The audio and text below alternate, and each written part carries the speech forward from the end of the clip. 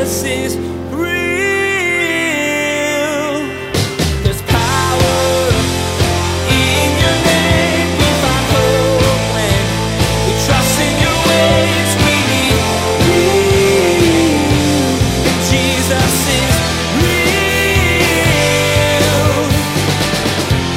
real. We need to not follow the crowds. We shouldn't follow people to do evil. Notice, nor, verse 2 in the middle, shall you testify in a dispute so as to turn aside after many to pervert justice. So it's saying, look, if a dispute is happening and something unjust is happening and all the crowds are going for the unjust decision, do not join them and pervert justice. Do not be an accomplice. Do not be complicit. There are people in the world that you don't like. If someone doesn't agree with you or annoys you or even angers you, it's natural to dislike them and avoid them. But as Pastor Daniel teaches today, God wants us to do what comes unnaturally. God wants to help others, to love others even when we dislike them. If it's up to us, we won't love those folks, but God wants to work out our issues so we can live a life we can't live on our own. Now, here's Pastor Daniel with part 1 of his message entitled Parties and Promises. Jesus is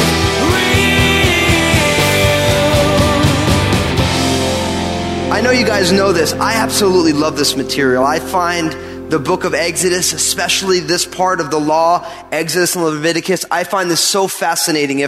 I've often said that if God didn't call me to pastoral ministry, if he called me to a ministry in academia, to teaching the Bible in a seminary, I would definitely be a Torah scholar. I would spend my whole time studying the law, trying to understand it. And so you all, I guess, kind of get the benefit or the detriment of that passion as we go through this section. But so many of you have talked to me about how interesting this study has been, to be able to look at these different laws and see the logic behind it, to see the justness and the holiness that is behind it. So it's very fascinating to see how much of what we already value as a culture has its foundation right here in God's perfect law. So as we pick up in chapter 23, verse 1, it says this of the book of Exodus: "You shall not circulate a false report. Do not put your hand with the wicked to be an unrighteous witness. You shall not follow a crowd to do evil, nor shall you testify in a dispute so as to turn aside after many to pervert justice. You shall not show partiality to a poor man in his dispute."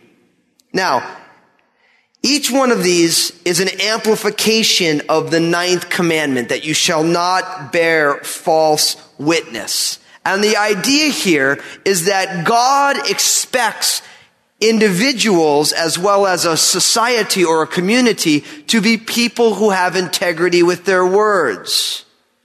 Okay? Because Jesus said, out of the abundance of the heart, the mouth speaks. So what that means is that anything that falls out of your mouth, the reason it falls out of your mouth is because it's first in your heart. Now, I don't know about you, but that's kind of terrifying, because oftentimes the things that either fall out of our mouth or the things that we mutter under our breath, that gives us a window or a mirror into what's in our hearts. And so one of the things that God asks of all of his people is that we choose our words carefully, truthfully, and with justice. So do not circulate a false report. What that means is if you hear a story about somebody and you don't know if it's true, then don't pass it around. You got to realize in our culture, we live in a gossip culture. We live somebody puts out some tweet, and before you know it, everyone believes this thing that somebody tweeted. You know, and then people pass it around and they share it on their Facebook walls and don't get me wrong, I like social networking probably more than most of you. But we have to be careful, because whether we're the inventor of a false report or if we are simply a flow through for a false report, that dishonors God because we're breaking the 9th commandment. Now, why is false witness important to God? We've talked about this because we are called to be empowered by the Holy Spirit to be witnesses for Christ. That word witness literally means, in the Greek, it's the word martyr, which we get somebody who's given up their life for their faith. So God has created you and I to be witnesses for Christ. And when we bear a false witness, it cuts the knees out of the witness that we ought to have, which is a witness to who Jesus is and what he has done. So that's why this is important. So do not circulate a false report. Think to yourself before you share, did you hear such and such about so and so? You should think before you share that stuff. And don't get me wrong. We all like to chit chat. And I probably more than most of you. I like talking. But we got to be careful that in our enjoyment and we're interested in people and things, we got to be careful not to circulate a false report. Because you know what happens when you circulate a false report? If it's not true, it still damages the image of somebody else. That's what it does. How many times does this happen where you hear something about somebody before you meet them, and then you meet them and you're just like, that person's no good. Whether or not that's true or not about them is irrelevant. They're already behind the 8 ball with you. And that's dishonest. You're not giving them a chance to stand or fall on the content of their character and who they are. So we got to be careful. We have to be careful. Do not circulate a false report. Do not put your hand in the middle of verse 1 with the wicked to be an unrighteous witness. Now, if somebody is doing something that is wicked, that lacks truth, that lacks integrity, do not lie to help them further along their wickedness. This is called being an accomplice. So you might say, well, it's not me. I'm not doing it. I'm just helping it along. By helping it along, you are helping it along. So when somebody is involved in something that would be considered wickedness, unrighteousness, do not join up with them. Do not help it along. We are called to be people of integrity who stop wickedness. It's all very simple. Look at verse 2. You shall not follow a crowd to do evil. Now, this is an important thing. We all know in 1 Corinthians 15:33, it says, do not be deceived. Evil company corrupts good morals. You could talk here about peer pressure, crowd mentality. People do things in groups that they would never do as individuals. And you can look at all sorts of mob violence. And I mean, thank God I've never experienced it personally. I know somebody who was a police officer when the LA riots happened. People who maybe would never do something in the midst of a crowd start doing horrendous things. So we have to be careful of just being part of a crowd and ending up involved in things that we should never be involved in. Brothers and sisters, from Genesis to Revelation, the people of God are called to be subversive to the predominant paradigm of the world that we live in. We are called to run against the grain. We're called to that. And we do that with joy. And so we should always, if the crowds are going this way, oftentimes we should be going in the other direction.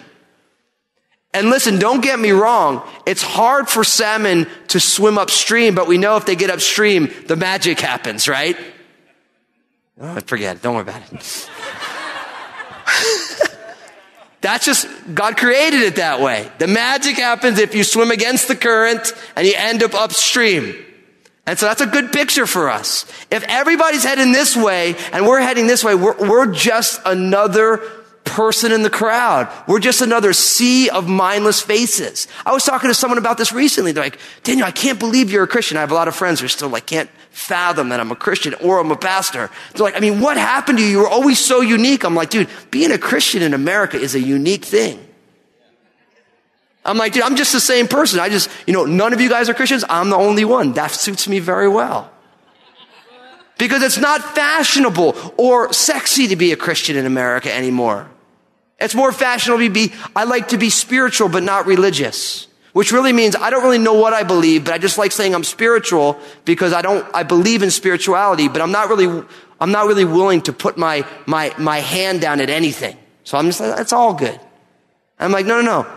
Dude, I'm with Jesus. And that's not a popular thing today. Those of you who go to your workplace, you can be anything except a Christian, and you're probably going to get, you won't be in trouble. Unless maybe you're a Muslim in our culture. That's not very popular here right now. But next to a Muslim, being a Christian is the next least popular thing in our culture. So listen, don't be one of the crowds. Don't be just another lamb that's led to the slaughter. Go swim upstream. Be willing to take the road less traveled. Enter by the narrow gate. Take the difficult way. And yeah, not a lot of people find it, Jesus said, but it leads to life. So don't follow the crowd to do evil. So listen, brothers, sisters, listen to me. I want to give you the liberty to buck the system, to go in an opposite direction of your friends. Still be their friends, still love them, but don't follow them to do evil. Growing up, all Italian, my whole family grew up in New York. My dad used to say, Danny, and my dad's allowed to call me that, so is my wife. That's it, no one else. My dad would say, Danny, if your friends jump off the Brooklyn Bridge, don't you do it. That's pretty solid counsel. Because if your friends are going to kill themselves, don't be a knucklehead and follow them. But listen, we all can admit that peer pressure is challenging, isn't it? Being the one dissenting voice in a group is never a fun thing. But God's men and women have always stood up for righteousness, no matter what the cost is. We need to not follow the crowds. We shouldn't follow people to do evil. Notice, nor, verse 2 in the middle, shall you testify in a dispute so as to turn aside after many to pervert justice. So it's saying, look, if a dispute is happening and something unjust is happening and all the crowds are going for the unjust decision, do not join them and pervert justice. Do not be an accomplice. Do not be complicit in injustice in any way. Now, notice what happens next. It says now, in verse 3, you shall not show partiality to a poor man in his dispute. Now again, and later we're going to see, do not show partiality for a rich person in their dispute. So there are some people who always want to take the cause of the poor, and just like in a lot of ways we see it today in the people who are against the 1%. Just because people are successful, there are people, I just don't like them because they're successful. Right? Now, we can discuss the equality of some of those things, but we shouldn't just choose a side because that side is preferential to the way that we feel. Because really what it's about for God, it's about justice. So if you always choose the side of the poor or the rich, that perverts justice. Because you're actually not looking at what's happening, you're looking at your preference before you even know what's going on. And that is unjust. Okay? So don't let your feelings sway how you determine a situation. A lot of ways we have issues with that in our country because if somebody is from a poor area and they get caught in a rich area and something bad has happened, oftentimes they can be accused of that and they maybe didn't do anything. They were just a poor person in a rich area in a place that they shouldn't be. And circumstantially now they're guilty, which is just straight wrong. Okay? So we don't want to allow our preferences, no matter how well intended, to be what determines how we value a situation. We let the facts of the situation do it, not our own personal preferences and biases. Now, in verse 4, if you meet your enemy's ox or his donkey going astray, you shall surely bring it back to him again. Verse 5, if you see the donkey of one who hates you lying under its burden, and you would refrain from helping it, you shall surely help with it. Now again, it's kind of a strange thing. We're talking about oxen and donkeys, and most of us don't have oxen and donkeys. But the principle here is this. Jesus said it this way, love your enemies. So if you find your enemy's property, and it's either straying from them, or if it's lying under its burden, so it's hurt and it needs help, don't not help because they're your enemy and you don't like them. God calls us to love our enemies. And this is a powerful thing because what this teaches us is how you feel about someone does not determine right or wrong behaviors towards them. I'm going to say that again because I realize that, talk about a subversive statement. How you feel about someone does not determine right and wrong behavior towards them. Our feelings, each one of us, are our own personal Judases. They betray us all the time. So the right way to treat someone is not determined by how you feel about them, but by who God is and what God asks of us. And God asks us to love our enemies. So if you find your enemy's property away from them, or if you see your enemy's property and you can help them, even if they are your mortal, lifelong enemy, in Jesus' name, help them. Because that's what you would want someone to do for you if the same thing happened to you. The golden rule, do unto others as you would have them do unto you. And I'll be honest with you, this is the part of the Christian faith that can only happen by the power of the Holy Spirit, and is the one thing that makes Christianity different from every single religion in the world. Because Christianity says, listen, they may be your enemy, you still help them, because helping them is of God. Now, I'm quite sure for each one of us right now, there are areas in our hearts right now where you know you can help somebody who you just don't quite like. And if you're in here today and you are resisting that, you came to the right place, because God loves us enough to tell us these things. God loves us enough to say, look, I know that's what comes naturally to you, and that's the problem. And that's why I sent Jesus to come to the earth, to die on a cross, to be resurrected from the dead, to ascend into heaven and to pour out his Spirit so that you can be different than what comes naturally. So you got to love your enemies. Don't let how you feel about them impact the way you act. You act the right way because you know it's right. Listen to Deuteronomy chapter 22, verses 1-3. Right down the same line, it says, you shall not see your brother's ox or his sheep going astray and hide yourself from them. You shall certainly bring them back to your brother. And if your brother is not near you, or if you do not know him, then you shall bring it to your own house, and it shall remain with you until your brother seeks it. Then you shall restore it to him. You shall do the same with his donkey, and you shall do the same with his garment. With any lost thing of your brother's, which he has lost and you have found, you shall do likewise. You must not hide yourself. See, you know what I love about this? You know what I love about the concept of loving your enemies? Is that God asks each one of us, inspired by the Holy Spirit, to be a blessing no matter what.